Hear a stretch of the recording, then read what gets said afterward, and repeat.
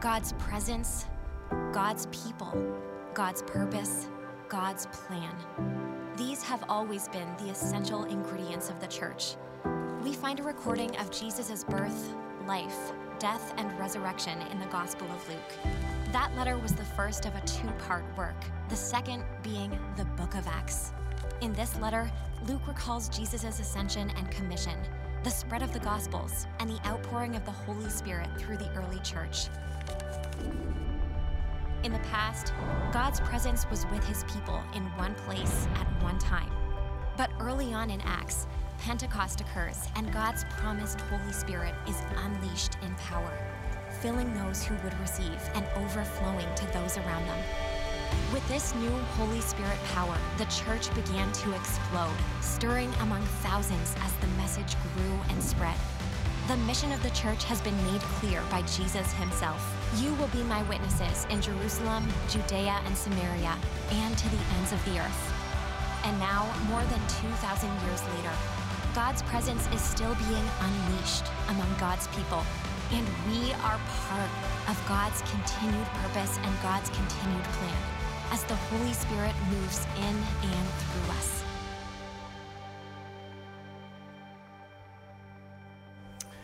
Well, it is a great weekend to be together, and I'm so glad that you're with us here in the room. Those of you with us at our Skagit campus in Belize, those of you online, so grateful that you're with us today. It's a big weekend. Yesterday was Juneteenth, which is now an official holiday. It's a great thing to celebrate and remember from our history. Today is Father's Day, so we celebrate and want to say Happy Father's Day to all you dads out there. Not only that, but today is the summer solstice. Longest day of the year, and also the first day of summer, and all of that leads up to really what we all celebrate. Tomorrow starts Amazon Prime Days. But the great thing is that we get to be together to worship Jesus, to look into his word, to be transformed, to lift him up, and I'm so grateful and glad that you're here, a part of this, as we continue on in this series, this Unleashed and Unhindered and Unstoppable series. As I was thinking about the title of this series, and we'll get to the scripture here in a minute, so hang with me. I was thinking about out of Greek mythology. I'm not sure how familiar you are with Greek mythology, but in Greek mythology, one of the characters is a lady named Pandora. And Pandora, when she was created, all of the lesser gods from Zeus and what, they all gave her a gift. So she had all of these gifts. But she also had this box, and you know the story on that. If the box is open, out would come all of this just unthinkable evil and chaos and destruction. If you ever, another Greek mythology, if you ever saw the movie The Clash of the Titans, there's a scene where a man, I can't remember what his character was, but he comes to Zeus and he says, "It is time for the mortals to pay." And then Zeus says, "Release the Kraken." I just wanted to say it that way. And he wasn't talking about a hockey team in Seattle, by the way. But it says, release the Kraken. And so with these two things, I was thinking about, with Pandora's box and the release of the Kraken, that it would unleash and it would unhinder and this unstoppable evil and destruction and chaos in the world. But what we're talking about is the antithesis. It's the exact opposite. Because there's this beautiful lady called the church who's been given all of these gifts with this incredible opportunity to open it up and not release destruction and chaos, but good and redemption and righteousness in the kingdom of God. And the Father releases the Spirit, and the church of Jesus Christ in the power of the Holy Spirit then becomes unleashed, unhindered, and unstoppable. And the cool thing is, we get to be a part of that story. We're studying the book of Acts, where you see the history of the church, these 30 years from the time that Jesus ascended to the Father, and for the next 30 years, and what happened. And it's the history of the church, but not just the history of the church. It's his story of the church, and that story continues to be written. That story is still being lived out, and we are a part of that story. We get to be a chapter in that story that started those years, and we're a part of this church that is unleashed and unhindered and unstoppable in the power of the Holy Spirit. And before we get too much farther into it, I want to give you just a little synopsis of the chapter of this story that we get to be a part of here at Cornwall Church. I'll give you a little bit of his story here. See, this thing called Cornwall Church that we're a part of is 115 years old. In 1906, there was a little Sunday school that was started in Bell Creek up on the Mount Baker Highway here in Whatcom County. And from that, it grew to a group of people who loved God, who were committed to his word, who wanted to see other people brought into the kingdom of God. Fast forward about 80 years, that's when I come into the story as well. And at that point, there's still this heart for God and for his word to be the people of God, this distinctive people who make a difference and bring the kingdom to bear on this world. And in the 80s, there was this heart, this willingness to make some changes to see even more people be a part of the kingdom. So we went to multiple services. There were multiple times that would allow more people to do that. And in the 90s, it was not just multiple services, and this was a big shift. There were multiple styles of worship where we changed some worship and we did away with some things. And then we went to multiple days, Saturday and Sunday, and it got to the one point where we were doing 2 Saturday night services, 3 Sunday morning services, and then Sunday afternoon I just died every week, but then was resurrected again. And so all of that happened. And it was just with this heart to be a part of God's story, this unstoppable story of the kingdom of God coming to bear in our world. And then in 2012, fast forward a few years later, in 2012, there was this desire to, there was a group of people that had been driving up to Whatcom County from Skagit Valley, and they said, could you do something here? And so we started our Skagit campus in the valley in 2012. And it's been going great. And then about 5 years ago, in 2016, we said, let's experiment with this whole concept of online church, of streaming our services live. And our church was a part of a beta test group for this. I don't even know, this is beyond my pay grade, the technical stuff, the software, what have you, to be a part of this online streaming deal. And so we were trying that starting in 2016. And then March of 2020, it was no longer an experience, it was a necessity. Because we went 100% online. And we're so grateful that we were already up to speed on that. And it was frustrating, and we felt like this is such a setback, and it was difficult. And I didn't like preaching to an empty box in here every single week. But to kind of re-quote scripture, what COVID meant for evil, God meant for good. Because our communications director told me this week, because of this whole thing of going online, we now have people from 46 states and 15 countries that attend Cornwall Church online. I mean, it's amazing. So now we're not just one church in 2 locations. Now we're one church with 3 campuses. There's a Bellingham campus, and then there's the Skagit campus, and then there's this online campus. And the reality is, more of you attend Cornwall online than attend in any of our buildings. And as we begin to think about that, we begin to pray, begin to discuss how is it that we can leverage that for kingdom impact to make a greater experience, to take it to the next level. And for those of you online and some of you need to know, some people call Cornwall Church their home. They've never been to one of our campuses, and they never will, and some of them never could because of their location. But location is no longer a limitation. It's unstoppable. It's unhinged. Praise God for that. So we thought, how can we take the online campus to the next level? So in engagement and experience, in caring for you, and the connection. And since it's a campus, we decided probably the next step is we ought to have a pastor designated for our online campus. So I want to let you know that starting in 2 weeks, those of you who attend Cornwall Church online, you have a pastor. You might say, who is it? Well, some of you already know him. He's a part of our church. He's been on this platform many times. Pastor Brian, our Skagit Valley campus pastor, is now taking on this new role of online campus and community life pastor. So he's your new pastor starting in 2 weeks. Which is exciting for him and for us. And some people, are you guys getting a pop on this deal? No, you're not hearing that? Okay. But some of you might be saying, well, okay, so then what about our Skagit campus? What about them?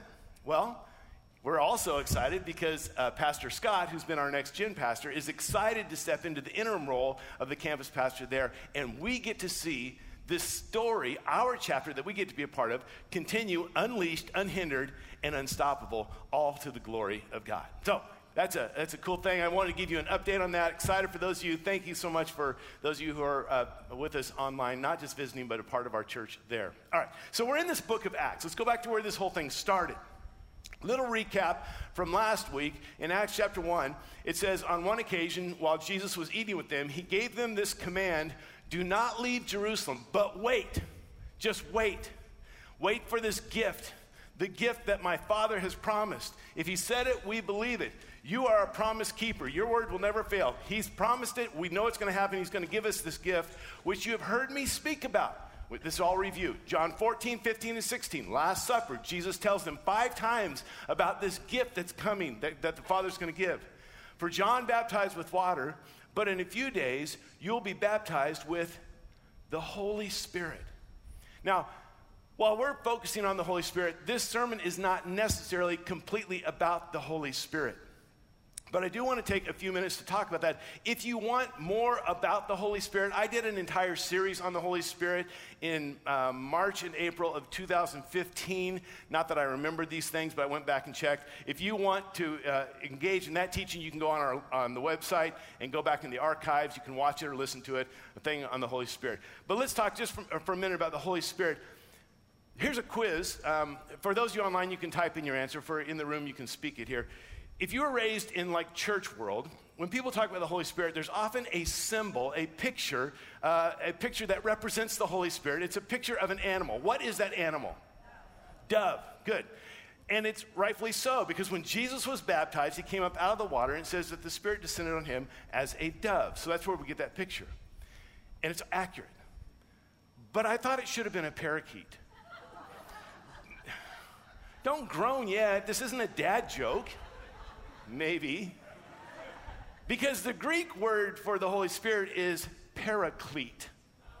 And it would have been a whole lot easier to remember, kind of like you're playing soccer or rugby or football, a paraclete. The paraclete, this Holy Spirit, the paraclete is this one who is the counselor. He's the comforter. He's the helper. He's the one that comes alongside. It's the Spirit of truth that guides us into all truth, that reminds us. He's the one that convicts us of sins and comforts us in difficult times. He's the one that brings about his fruit to transform us from the inside out and gives us gifts to impact the kingdom of God and the community. And he gives us the power to live the life we are called and created to live. This is the Holy Spirit.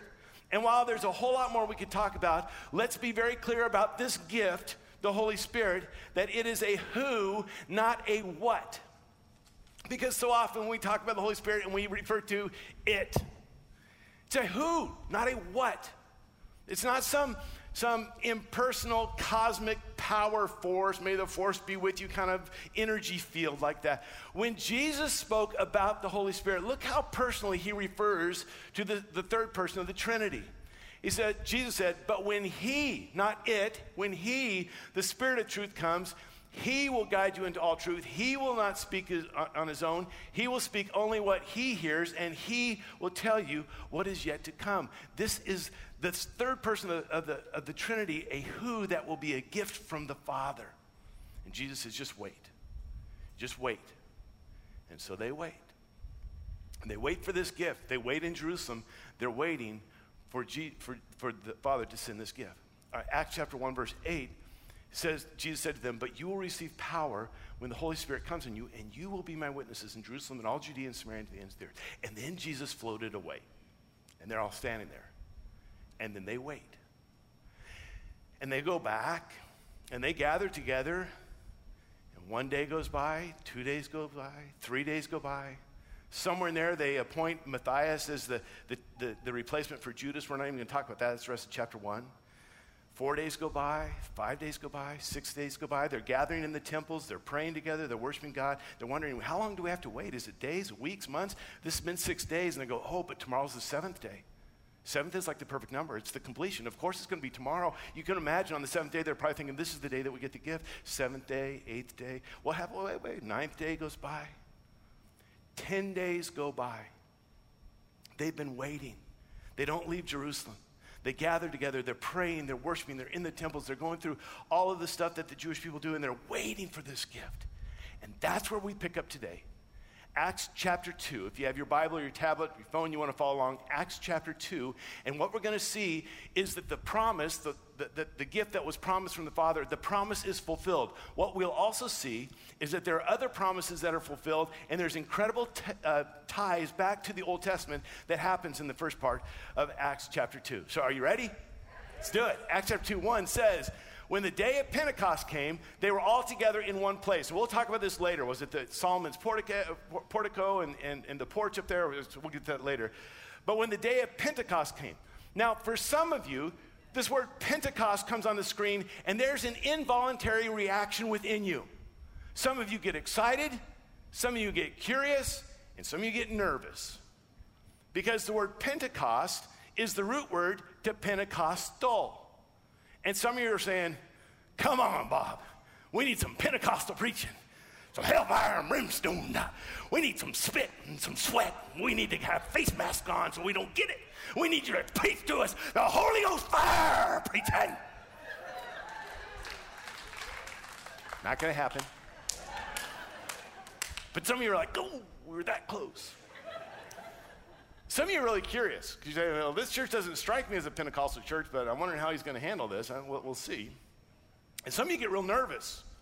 Probably because of an experience you've had or something you've heard or seen, and you're like, man, if they start trying to make me fall over or run around or dance, I'm out. I am out. Okay.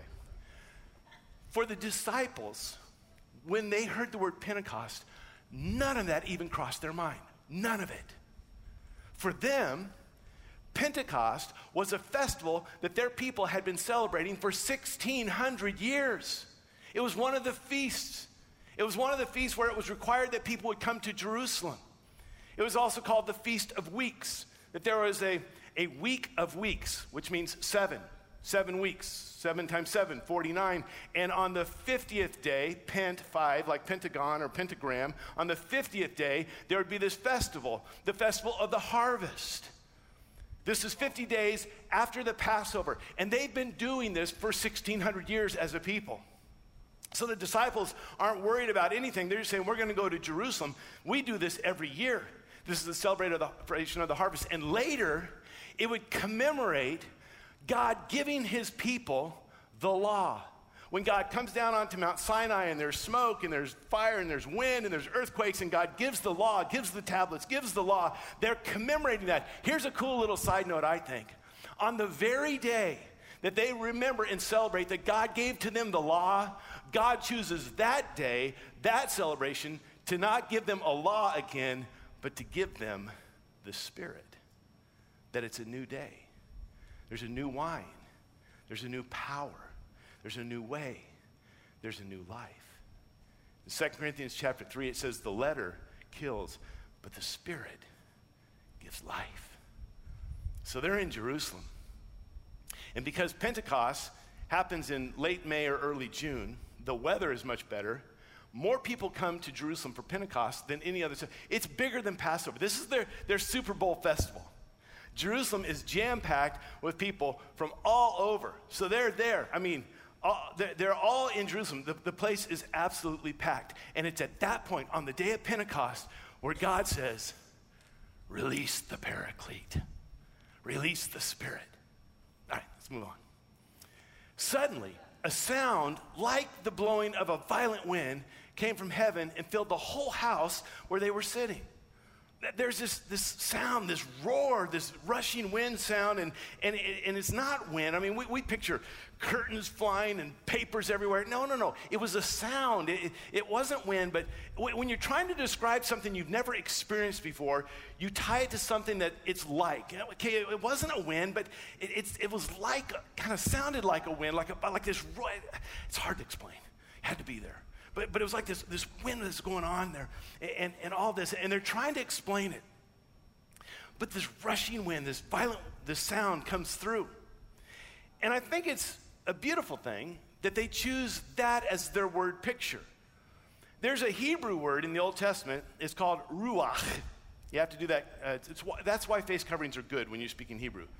Ruach. And in the New Testament, it's pneuma with a P, like you would have a pneumatic tool or pneumonia.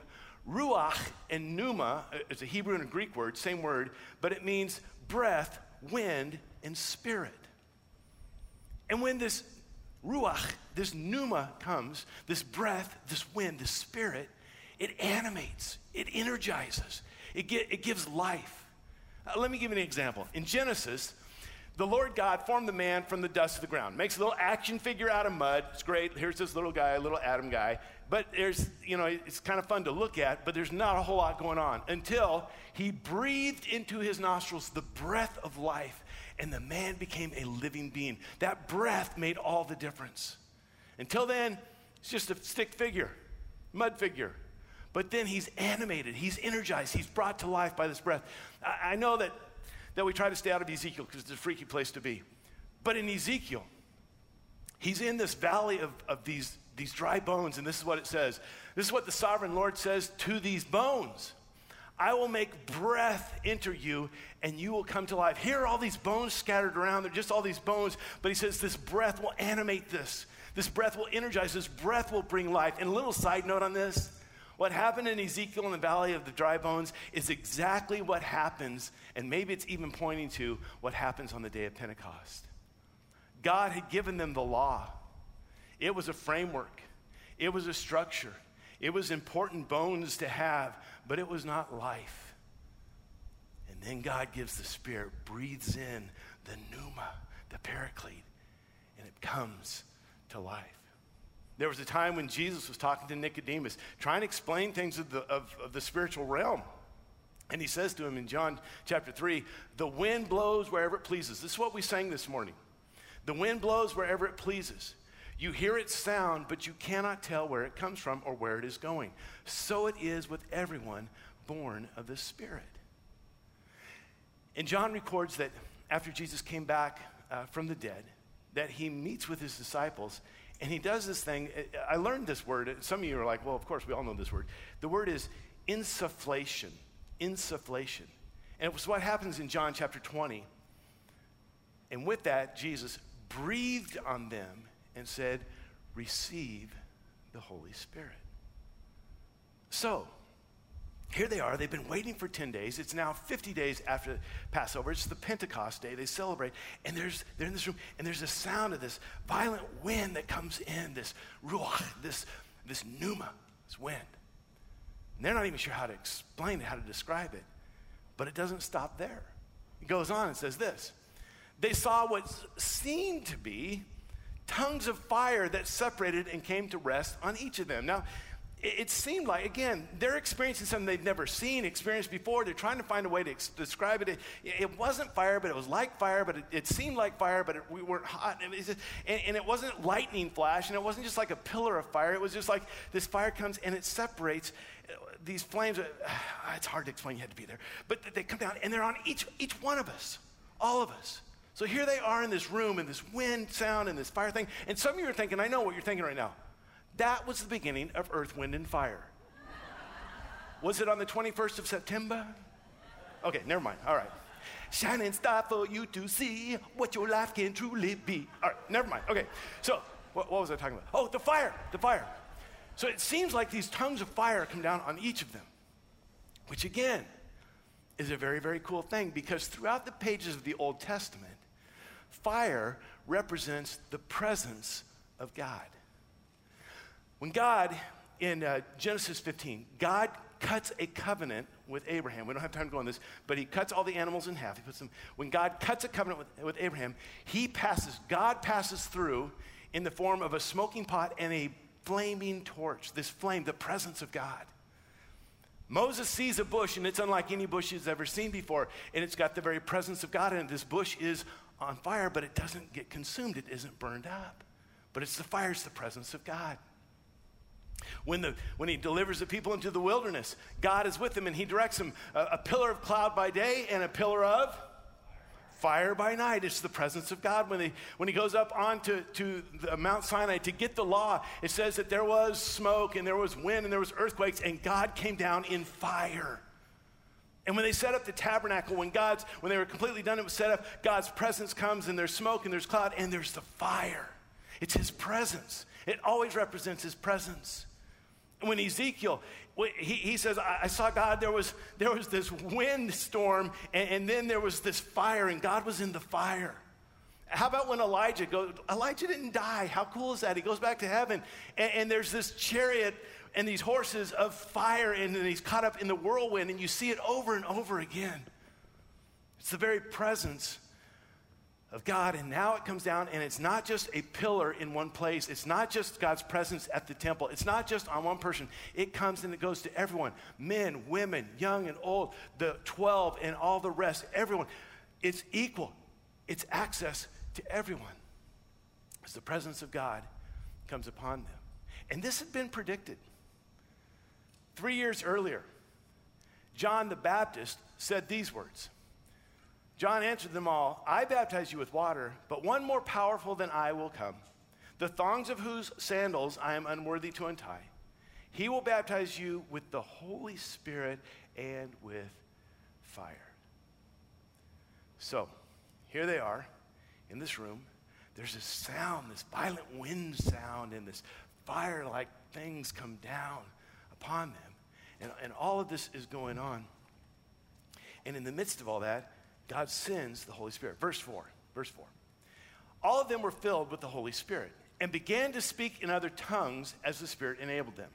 Now again, you say a line like, speak in other tongues. Some of you are like, come on, let's bring it. Let's go. And some of you are like, whoa. I didn't know. Okay. All right. Let me just say this about speaking in tongues. Probably in our lifetime, the whole matter of speaking in tongues has been more controversial, more confusing, more disagreed upon, more discussed more, probably more divisive in some ways, has brought about frustration, confusion, has brought about guilt and pride. Some groups way overemphasize it. Some groups completely neglect it. There have been people who've written volumes and volumes. There have been conferences about it. There have been councils brought together. People have prayed and fasted. There's all of this that's been going on for years. I want to clear that all up in about 2 minutes. I was joking. You all thought, wow, okay, cool. Let me just say this. The speaking in tongues that we see in Acts chapter 2 is not the same speaking in tongues we read about in 1 Corinthians 12 and 14. I'll show you in a minute why I say that. But they're not the same thing. They're not. What they do have in common, however, is that they were Spirit-enabled. That the Holy Spirit is one that enabled them to do these things. And the reason I say that is because I have some very dear friends who were raised in some very Pentecostal and charismatic movements who talk about some of the abuses of tongues when they were growing up. A friend of mine who was in a very, very charismatic family this friend said, I learned to fake speaking in tongues because my mom would not let us go to bed at night in family devotions until we all spoke in tongues. I learned to fake it. That's not Spirit-enabled. There are others that would say, I can teach anybody to speak in tongues. And I'm not making light of this, but there are these phrases. See my tie, untie my tie, retie my bow tie. See my tie, untie my tie, retie my bow tie. Just say that enough times, you're speaking in tongues. Come on. Barack Obama, he'd come in a Honda. I mean, whatever it might be. Well, listen, we can disagree on this and still be the family of God. But let me tell you where I land on this deal with the gift of tongues in a synopsis, real quick. Because this sermon is not about the gift of tongues. I believe that the gift of tongues, speaking in tongues, is a valid gift of the Holy Spirit. Some of you have that gift, and some of that, it's a very beautiful thing. I do not believe that speaking in tongues is the primary or exclusive evidence of a filling of the Holy Spirit. I do not believe it, and the Bible does not teach that. I do not believe that every Christian has the gift of speaking in tongues. I personally do not. I do not believe that people who have the gift of tongues are somehow on a superior level of spirituality. Paul, the Apostle Paul, in his writing, spends more time correcting the abuses of the use of the gift of tongues. And if the first century church could get it so wrong, isn't it possible that we could probably get it wrong too? He spends more time correcting, and he says, listen, it's a lesser gift. I want you to pursue something far greater. Because if you speak with the tongues of men and of angels but don't have love, you're just a clanging gong and a resounding cymbal. You're making a lot of noise but not doing it. You're annoying everybody. And I will say this, and this one's just me personally. If you want to go to someone to learn how to speak in tongues, to teach you how to speak in tongues, I would just very, very much caution you against that. It was as the Spirit enabled them. All right, this isn't a sermon on the tongues, but I did want to kind of give you. Now again, not all of you agree with me on that. That's okay. We can still worship together. Let's go on to verse 5. It says this. Now there were staying in Jerusalem God-fearing Jews from every nation under heaven. Remember, day of Pentecost, they're coming from all over the place. It wasn't just the 120 disciples, when they heard this sound, a crowd came together in bewilderment because each one heard them speaking in his own language.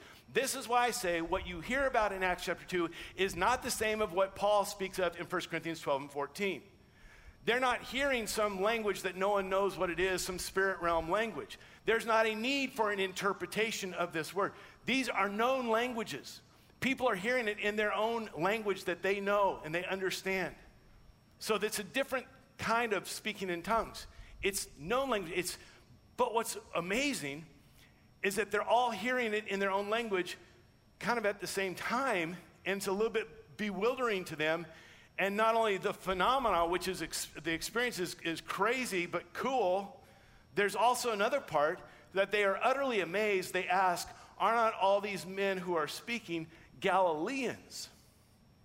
They're not even from our region. They've never even been, they don't know our language.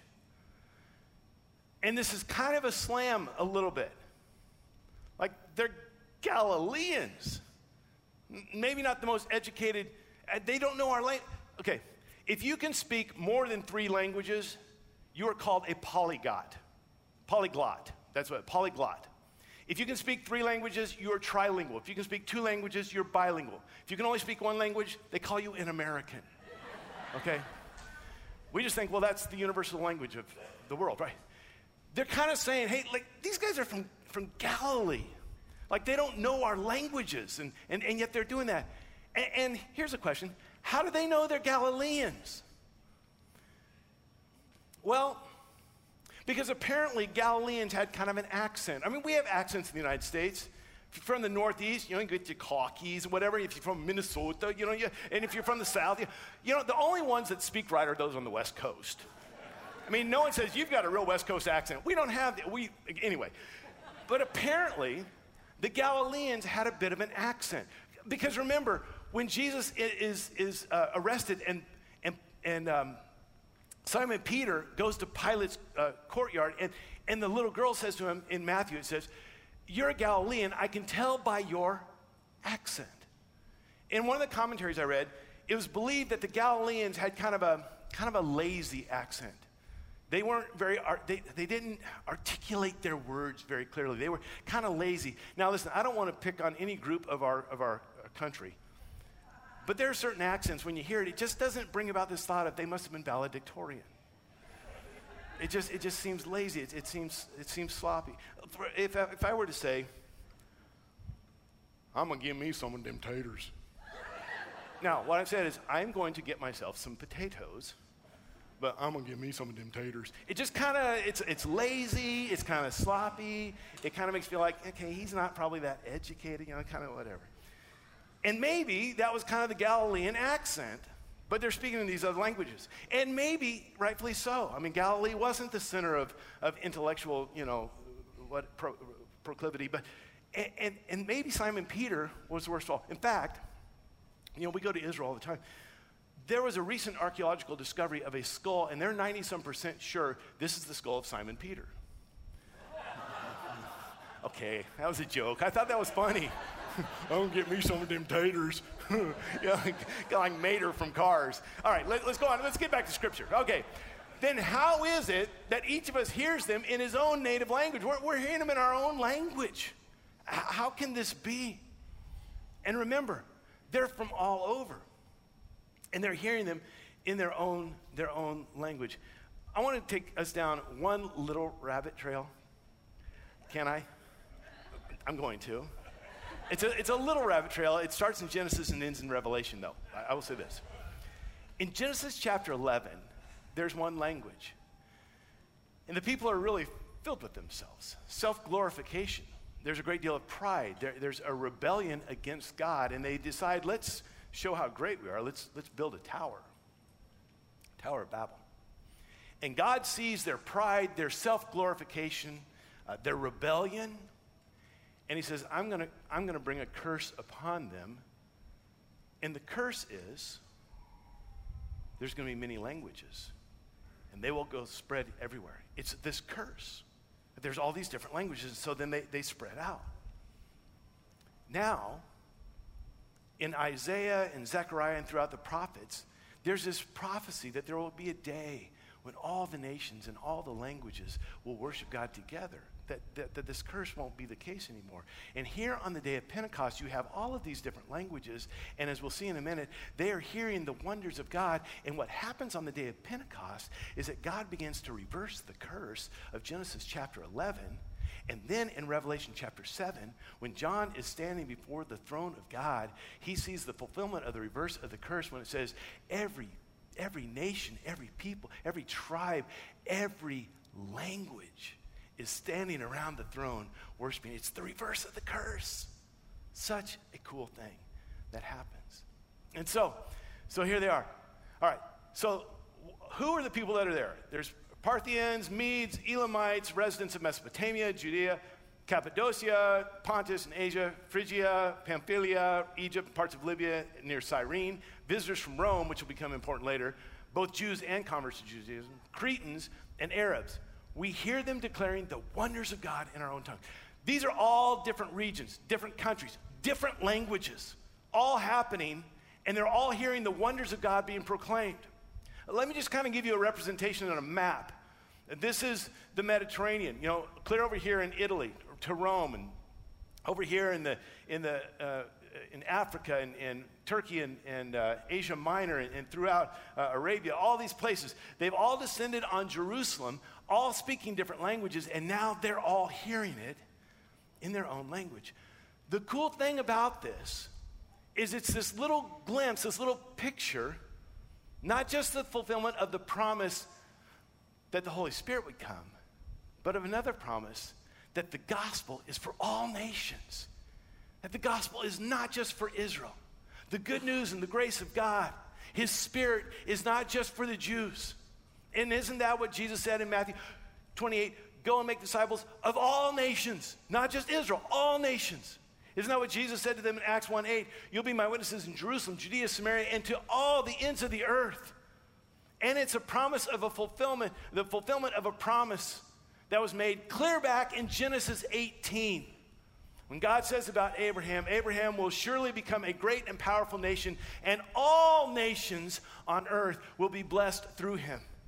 Now listen, the Jews in Jerusalem, the disciples, they won't really start to figure all this out for a while. It won't be until Cornelius in chapter 10, 7 years later. For us, it's only 5 weeks from now. Okay, 7 years later, Cornelius receives the Holy Spirit. And then it goes on from there with Paul and his journeys all throughout. They wouldn't fully understand this, and it wouldn't be solidified until Acts chapter 15 at the Council in Jerusalem, but I'm getting way ahead of myself. But it's this good news that the Holy Spirit and God's kingdom and his goodness and his grace is not just for the Jews. It's for everybody. What a story. Here they are waiting on the day of Pentecost. There's a sound of a violent wind. There's these things like tongues of fire. They begin to tell the wonders of God in all these different languages. Is that not an amazing story? I mean, it's a little bit perplexing too. It's like, what? And it kind of leaves you thinking, what does all this mean?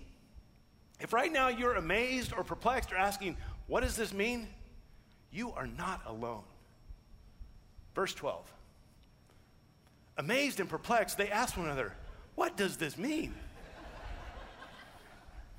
Which is where we're going to stop in the story, but I want us to ask this question.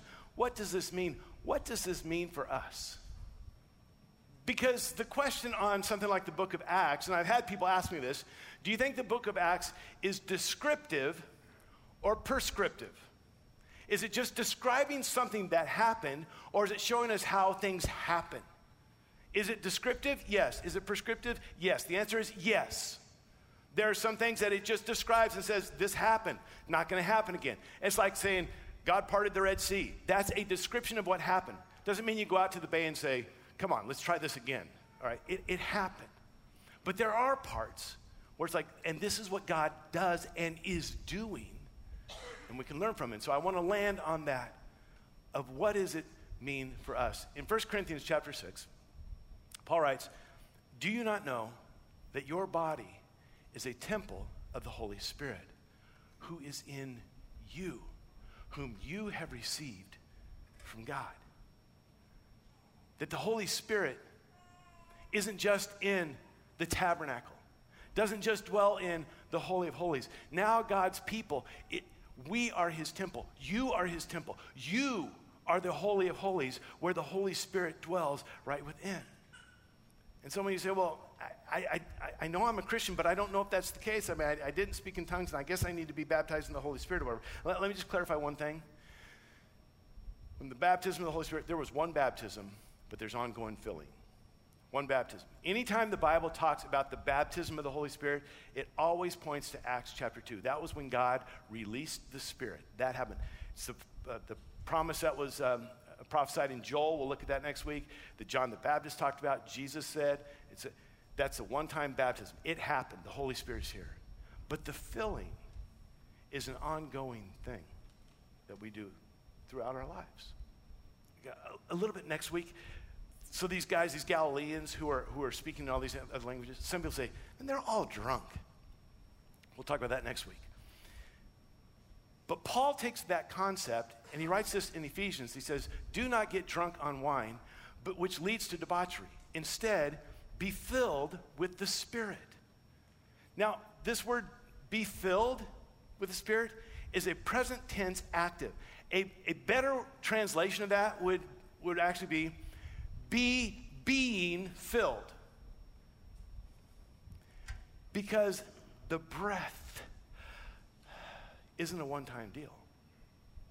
The wind, the Spirit, is this being filled. You say, well, okay, how do I be being filled? Well, in that passage in the upper room, when Jesus talks about the Holy Spirit, he says, listen, you love me, then obey me. John 15, he says over and over again, remain in me, and I will remain in you. Remain in me, and my word will remain in you. Remain in my presence. Love me, obey me. In Galatians, it says, keep in step with the Spirit. In Ephesians, it says, do not grieve the Holy Spirit of God. In Thessalonians, it says, be sanctified by the Holy Spirit.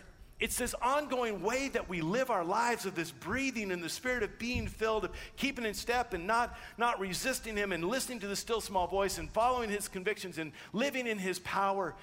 When he writes, those who live by the Spirit will not gratify the deeds of the sinful nature. And the acts of the sinful nature are obvious. This is in Galatians. Sexual immorality, impurity, debauchery, idolatry, witchcraft, hatred, discord, jealousy, fits of rage, selfish ambition, dissension, factions, envy, and drunkenness, orgies, and the like. And I warn you, as I did before, those who live like this will not inherit the kingdom of God. But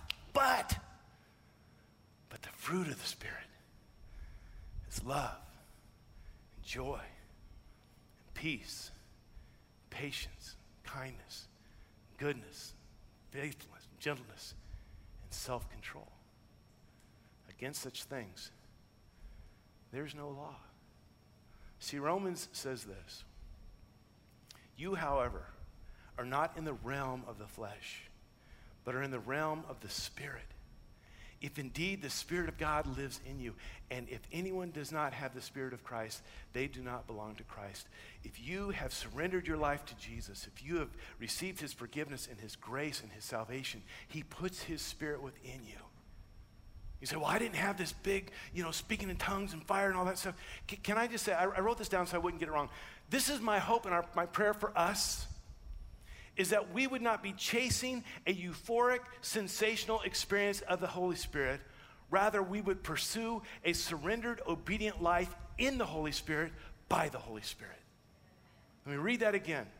Because so often we want the big supernatural, the big show, the big flash.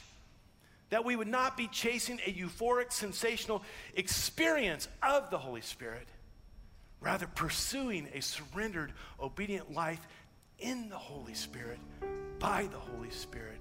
And then, if the Holy Spirit decides he wants to do something sensational, supernatural, out of this world, amazing, we are open vessels, ready for that. So my challenge to you is this. That this week, that you would just keep in step with the Spirit daily, just saying, I want to stay in step with the Spirit. I want to hear your still small voice. I want to walk in obedience. I want to remain in you. I don't want to grieve your Spirit.